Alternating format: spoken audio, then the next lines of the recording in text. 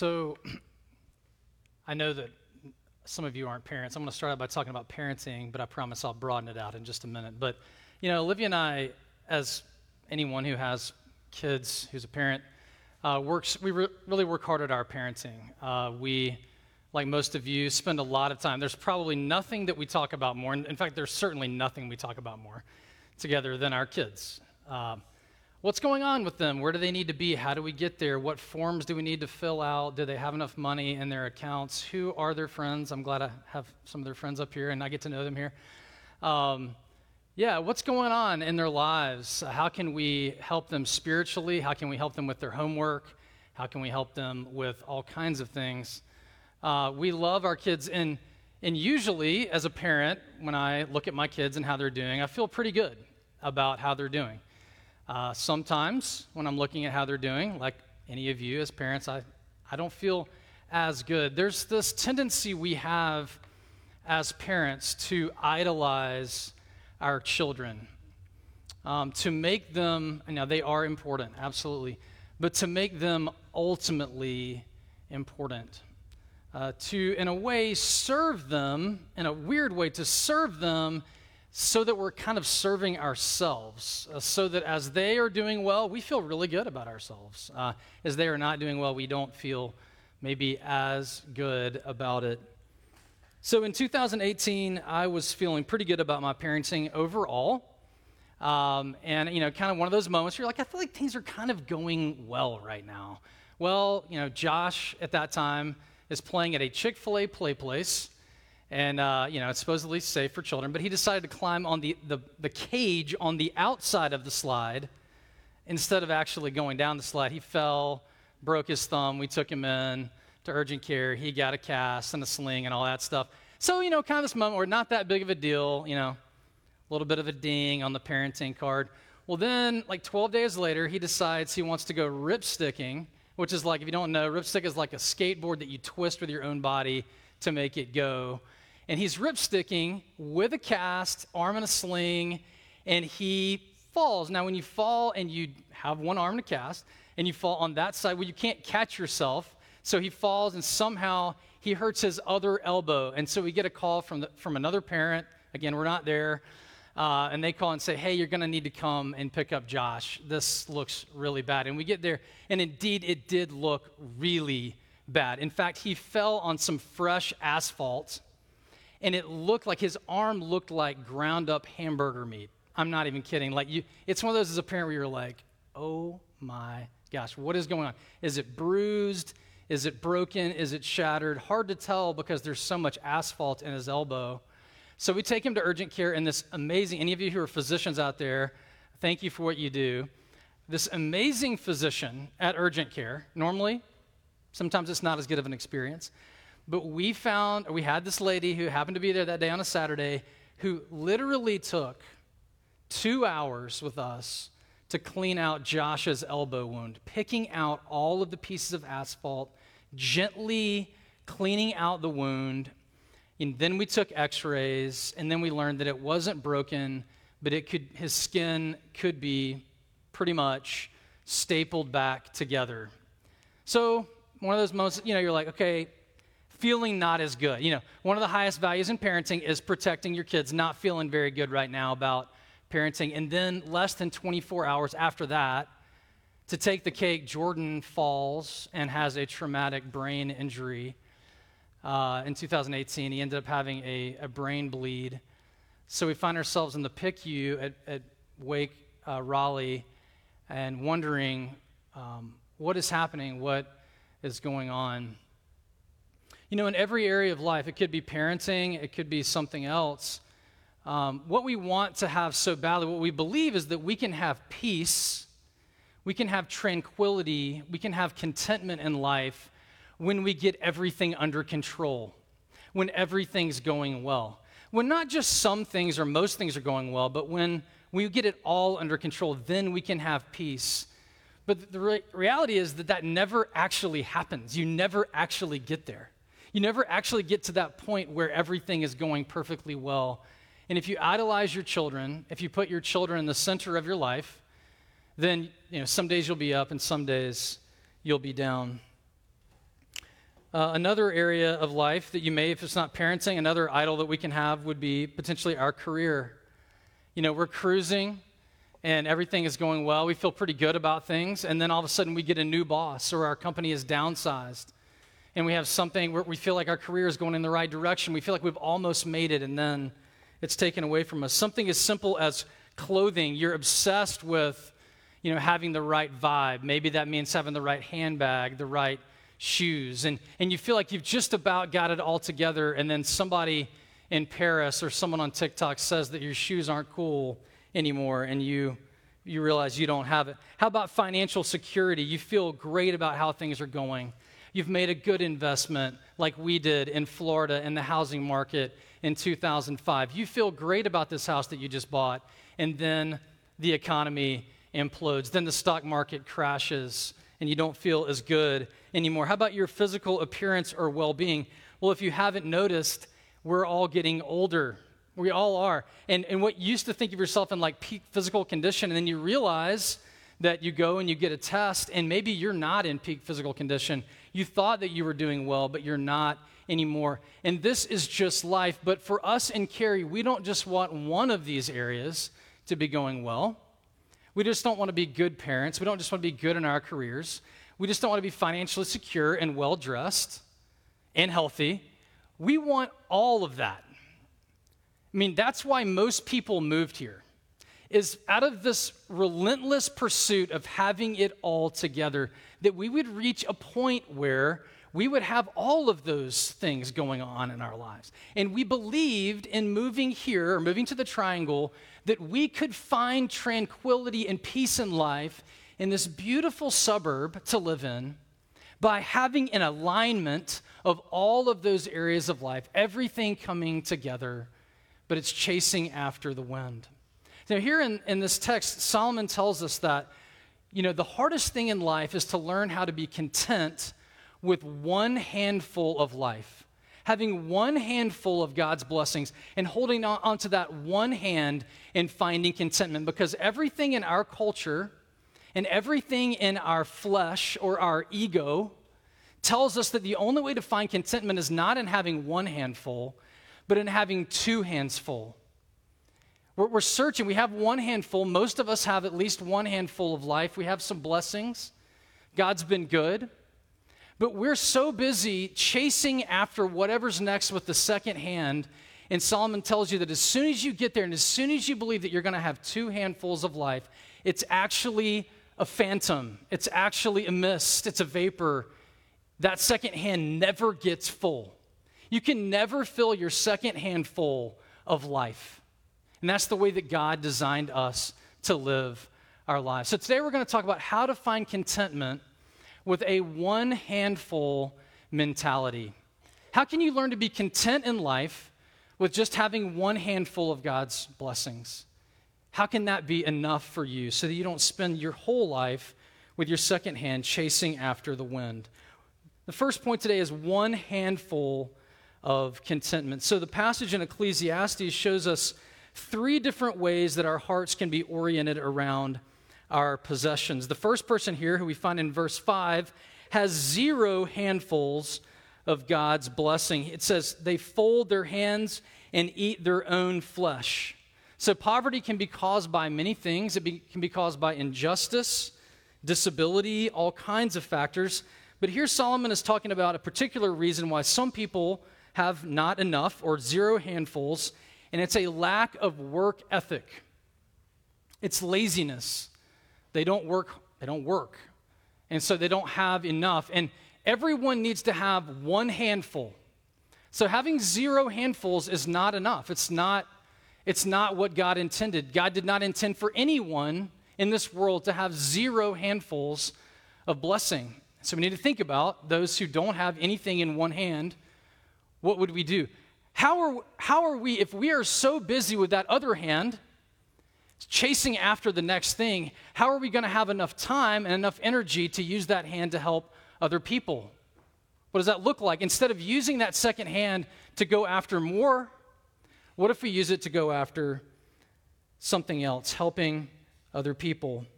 So then Solomon begins to describe this this person in verse 6, who's the person that we want to be like. He describes the person as simply having one handful of tranquility. Now, tranquility can mean peace or contentment. This person has one handful of God's blessing. One handful, and they've learned to be content with that being enough for them. What do you need to be holding on to in order to have peace and contentment with one handful of life?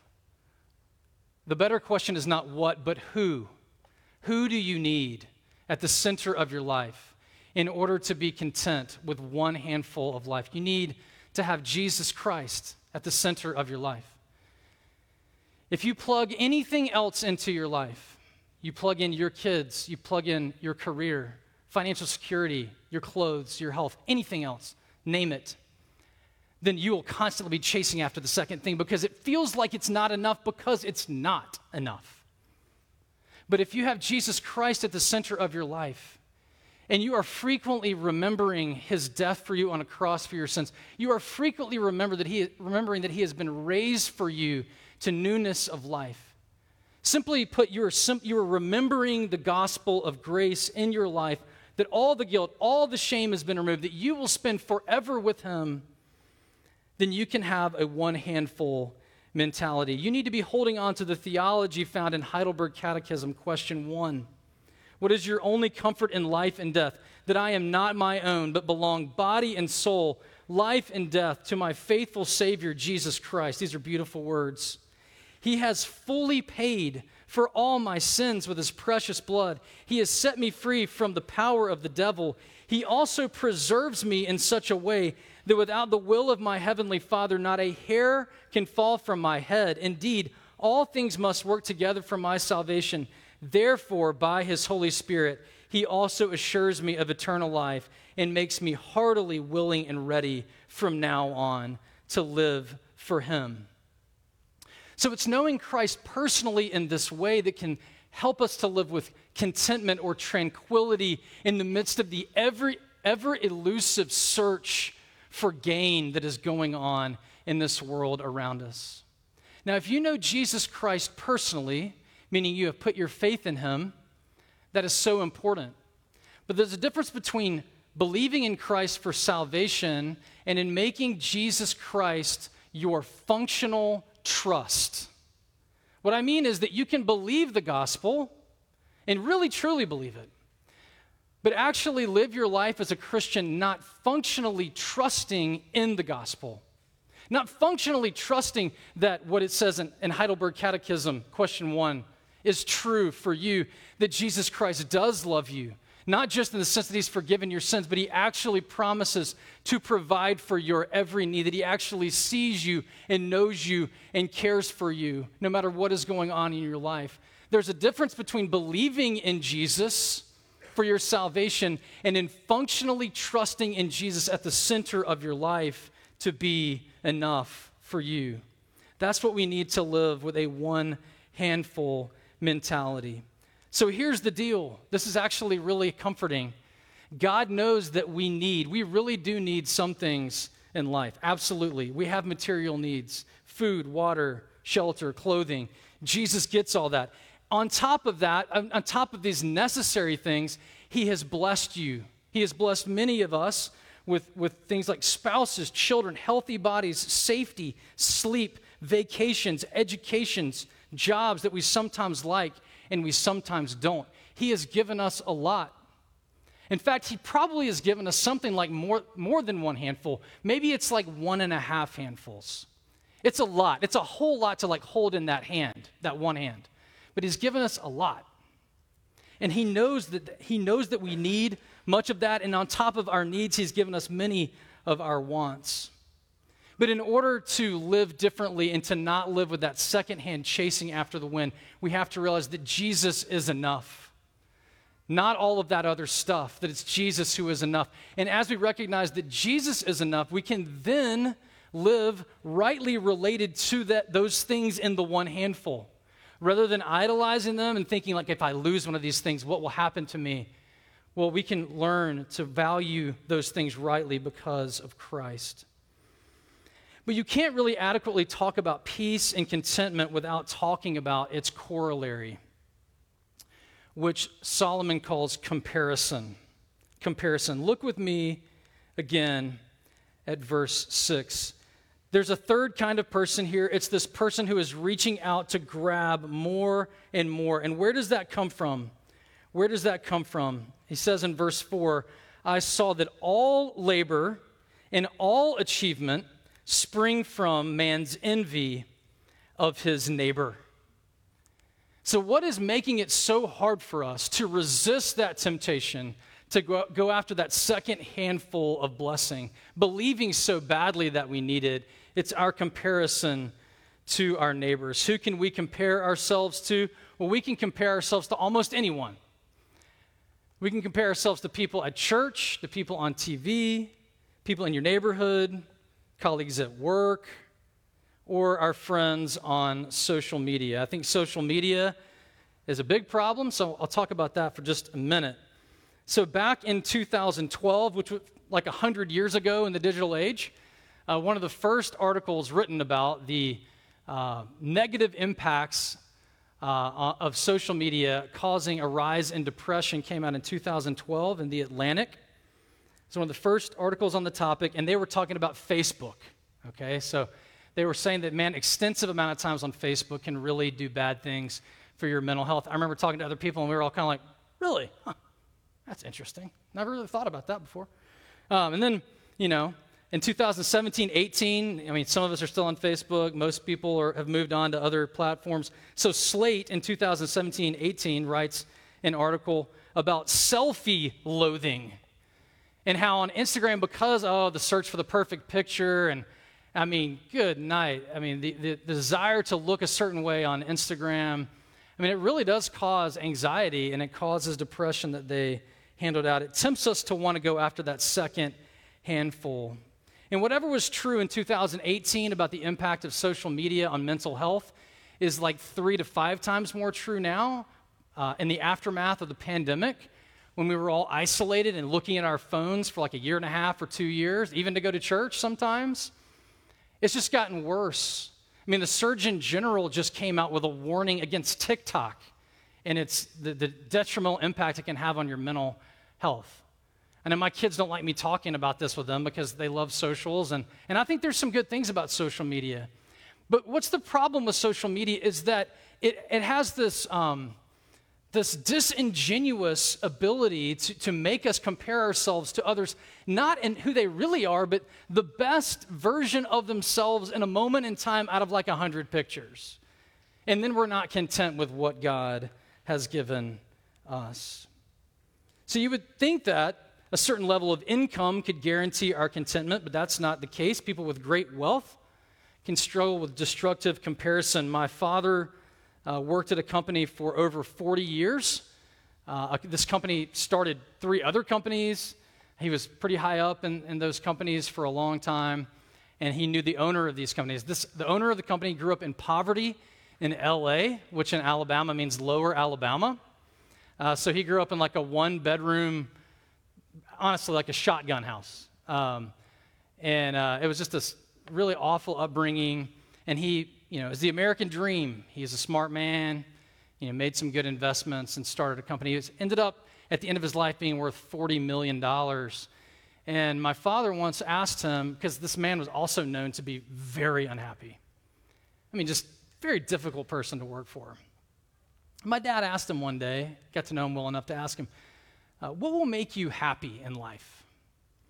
And he said, I think just 1 penny more would make me happy. Really? Wow, $40 million. $40 million apparently can't make you happy. Comparison can happen regardless of your age. Doesn't matter how old you are, how young you are. I've heard before that comparison is the thief of joy. Comparison can happen whether you're male or female. You may think that this sin is mainly a female sin or mainly a male sin, but it's not. Comparison is an attack on everyone who has a soul. It's the heartbeat of the 10th commandment. We all struggle with envy. A study was done years ago which blew my mind. This study revealed that the average American family would rather make less money than they do right now as long as it meant making more than their neighbors.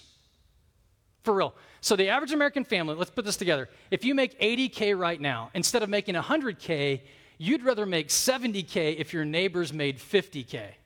Because you would feel better about yourself.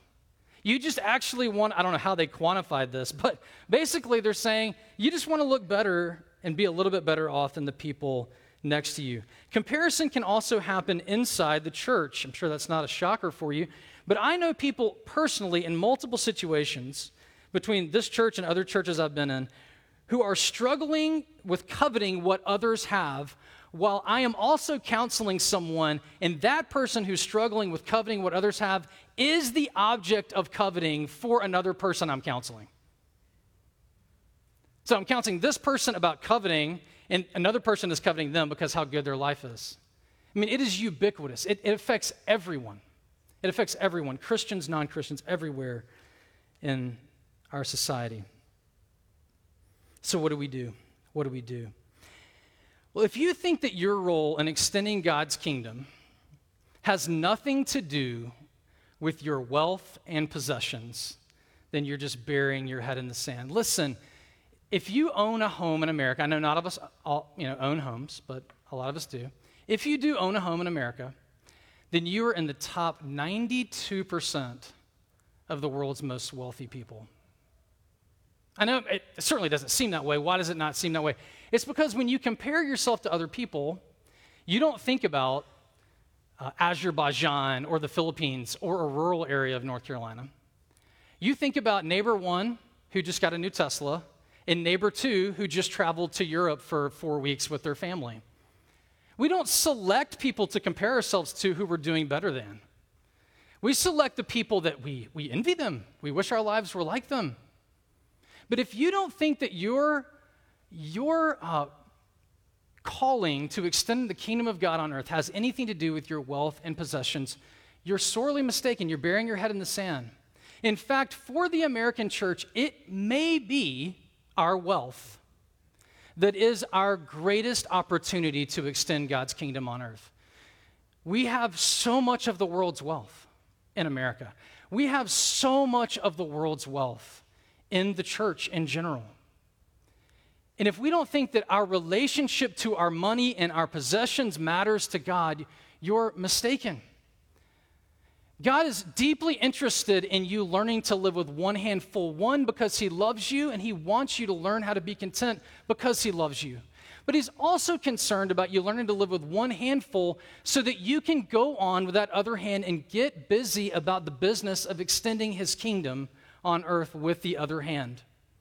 I've got to believe that God gets tired of seeing people who have 1.5 hands full spending all of their life and all of their prayers and all of their anxiety on getting the other handful. I've got to believe that God desperately wants and deeply wants to do a work in our souls and in our spirit that we would then be content so that then we can extend that hand or raise it up in worship for his glory. So we need to learn to live with one hand full. And if we can learn to live with a one hand full mentality, the second point this morning is we need to learn with the other hand reaching out. One hand full, one hand reaching out. 1 Corinthians 9:19 through 27, which is read for us, we find a man, Paul, who has learned the secret of contentment. He tells us that in Philippians 4. He's learned how to be content in all circumstances. And so what is a man who has learned how to be content? How does he live? How does he live his life? Well, he's now running a new race, and his race is not to keep up with his neighbors. It's a different race. It's a different sport. He's interested in a different goal.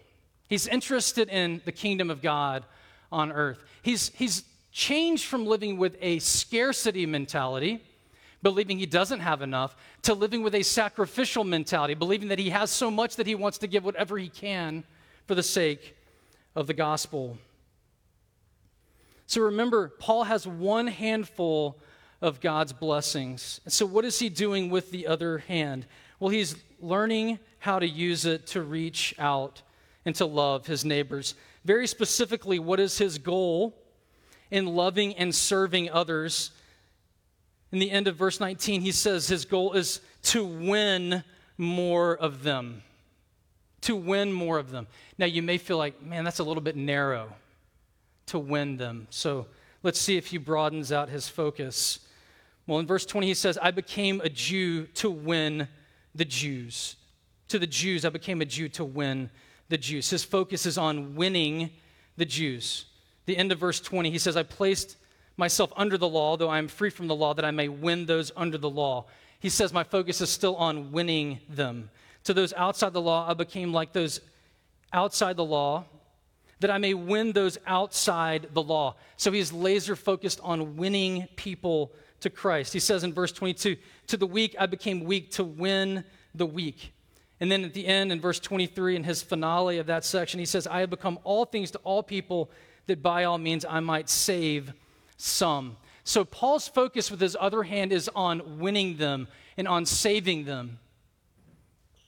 Now, sharing the gospel with your neighbor, I want you to know it is the most loving thing that you can do for your neighbor. There are other ways that you can love your neighbor, absolutely. And we should be about all of those things. You should bake for them. You should pray for them. You should hang out with them. You should invite them to your parties. But you should also share the gospel with them, because sharing the gospel with them is the most loving thing that you can do for them. Why? Let's go back to the whole premise of this section.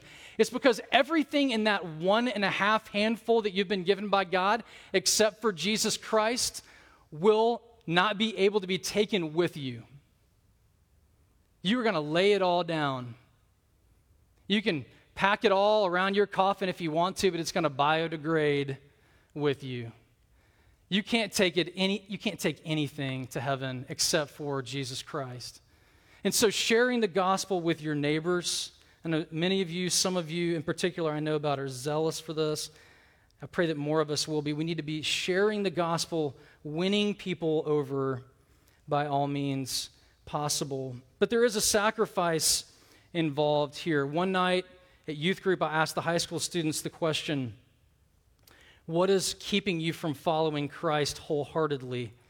And one student gave a really honest answer, and they said, I want to share Christ with my friends, but I also don't want to lose my swag while I'm doing it.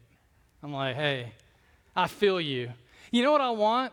I want to share Christ with somebody, and they're like, man, you're so intelligent. And I respect you even more for telling me that. In fact, thank you. You're so caring. And I want to be your friend. Let's hang out more. I have so many questions. And you know what? My respect for you has actually grown so much by you telling me that I need to change my life and accept Jesus Christ as my Savior. You know what? That doesn't usually happen. Very rarely can you share the gospel with your neighbor and your swag increases. You know why? Because you're talking about Jesus who was crucified on a cross. So what you're trying to do is by presenting a message where at the end, the whole force of the argument is that God sent his son and he died on a cross for you. He was nailed to a cross. And so you need to follow him and give up your life and follow him. That message is actually incongruent with you keeping your swag, okay? Because in order to follow Christ, you need to lay the swag aside. There's no swag at the cross. Jesus was crucified there. And so for us, yes, it's a sacrifice. Or perhaps it's not, though, because Paul says at the end, in verse 24, I do all this for the sake of the gospel that I may share in its blessings. Because actually the message you're sharing is so much more important to you than your swag. Like you keeping your reputation in the eyes of others. You know what you're going to learn? You're going to learn how great Jesus is and how much he loves you even more as you use that other hand instead of trying to gain more, instead to extend the gospel, to win your friends and neighbors over for Christ. So you can use that other open hand, that free hand, instead of chasing after the wind, you can use it to win others over to Christ by his grace. You can also use that other hand for the third and final point. So you can have, with one hand mentality, you can have one hand reaching out. You can also have one hand reaching up. One hand reaching up in worship. You know, it'll free you up instead of being so concerned all the time. Instead of ending every prayer with, God bless me. Maybe you can start ending your prayers with, God, you are the blessed one and you are so great. Maybe you'll be a little more freed up in your soul to just worship God. Regardless of how he answers your prayers, you have found the one who loves you and who has gave himself up for you. In verse 24, Paul says he's running to receive the prize. What is the prize for Paul? Well, he doesn't tell us directly here, but he does in Philippians 3:14. He says, but one thing I do, forgetting what is behind and straining towards what is ahead, I press on toward the goal of the prize of the heavenward call in Christ Jesus. What is the prize for Paul?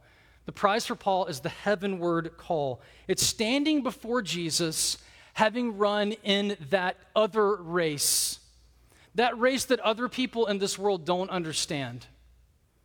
Everyone else is running the race for more, better career, more financial security, more educated children, more education for themselves, more swag. And Paul says, I have jettisoned that entire race and I have run a different race, and I can't wait to stand before the one who will give me the wreath, the crown of glory on that day, because I have completed the race of the kingdom of God, and I have done it faithfully and I've done it well. And I can't wait to stand before him. And until then, he wants to raise that hand of worship, and worship God along the way until he sees him face to face. You know, the night of Jordan's brain injury, before I knew that he was going to be okay, I was really struggling, obviously. And a close friend of mine texted me this quote from Bono of U2. Bono says, what no man can own, no man can take. Now, that's a tough one when you're talking about your children. It's a tough one when you're talking about your career. It's a tough one when you're talking about your health. It's not easy. But the reality is that when we struggle to trust God with our possessions, it's a sign that we have come to believe that we actually own them and that we were meant to own them forever. And when we have these reminders in life, when you're chasing after something and you think you're almost there and you reach out and it's a mist, it's an opportunity for you to realize that that's the wrong race. That's the wrong race. You can't own everything. You can't get two hands full. You don't own, in fact, anything. Everything you have, everything is a gift. It's all a gift from God. And the sooner we can learn that we are actually stewards of all of those gifts rather than owners of those gifts, we can then be freed up so that when things happen that we really don't want to happen, instead of it completely rocking us, and to be emotionally healthy, it does rock you a little bit, for sure. But for it not to permanently, totally rock you, you need to have Christ at the center. You need to understand that God loves you, God is providing for you, and that you can indeed trust him. And what no man can own, no man can take. If our children, if our careers, if our health, if it's in God's hands anyway, then no one can take that from God. Nothing happens to us outside of the realm of his care and his concern and his sovereignty for us. May we learn what Solomon and Paul had learned about the secret of living with a one handful mentality. One handful, so that you can have an empty hand. And with that empty hand, you can do much good. You can work to win others over for the gospel. You can raise that hand in worship. You can do all kinds of things that God might call you to for the sake of his glory and his kingdom. If we can learn to have contentment in the gospel of Jesus Christ and then use that other hand to reach out and to worship. Let's pray.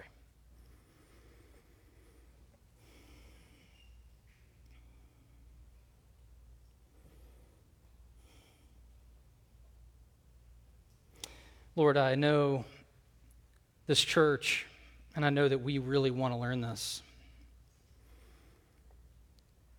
And we are learning this, even now, Lord. We are in process. We're on the journey. We are running that other race a lot of the time.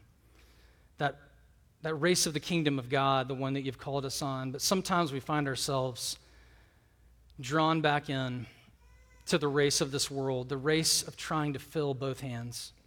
Father, would you give us insight from your Holy Spirit when we're doing that? Would you teach us to live our lives content, tranquil, at peace, not because we think that we've got everything together, because we know that we don't, and yet we have been loved tremendously in the gospel of grace. Father, would we raise that other hand up in worship, and would we extend it out with generosity, with the gospel, so that many would know you, the only one who can make us truly happy in this life. We thank you in Jesus' name.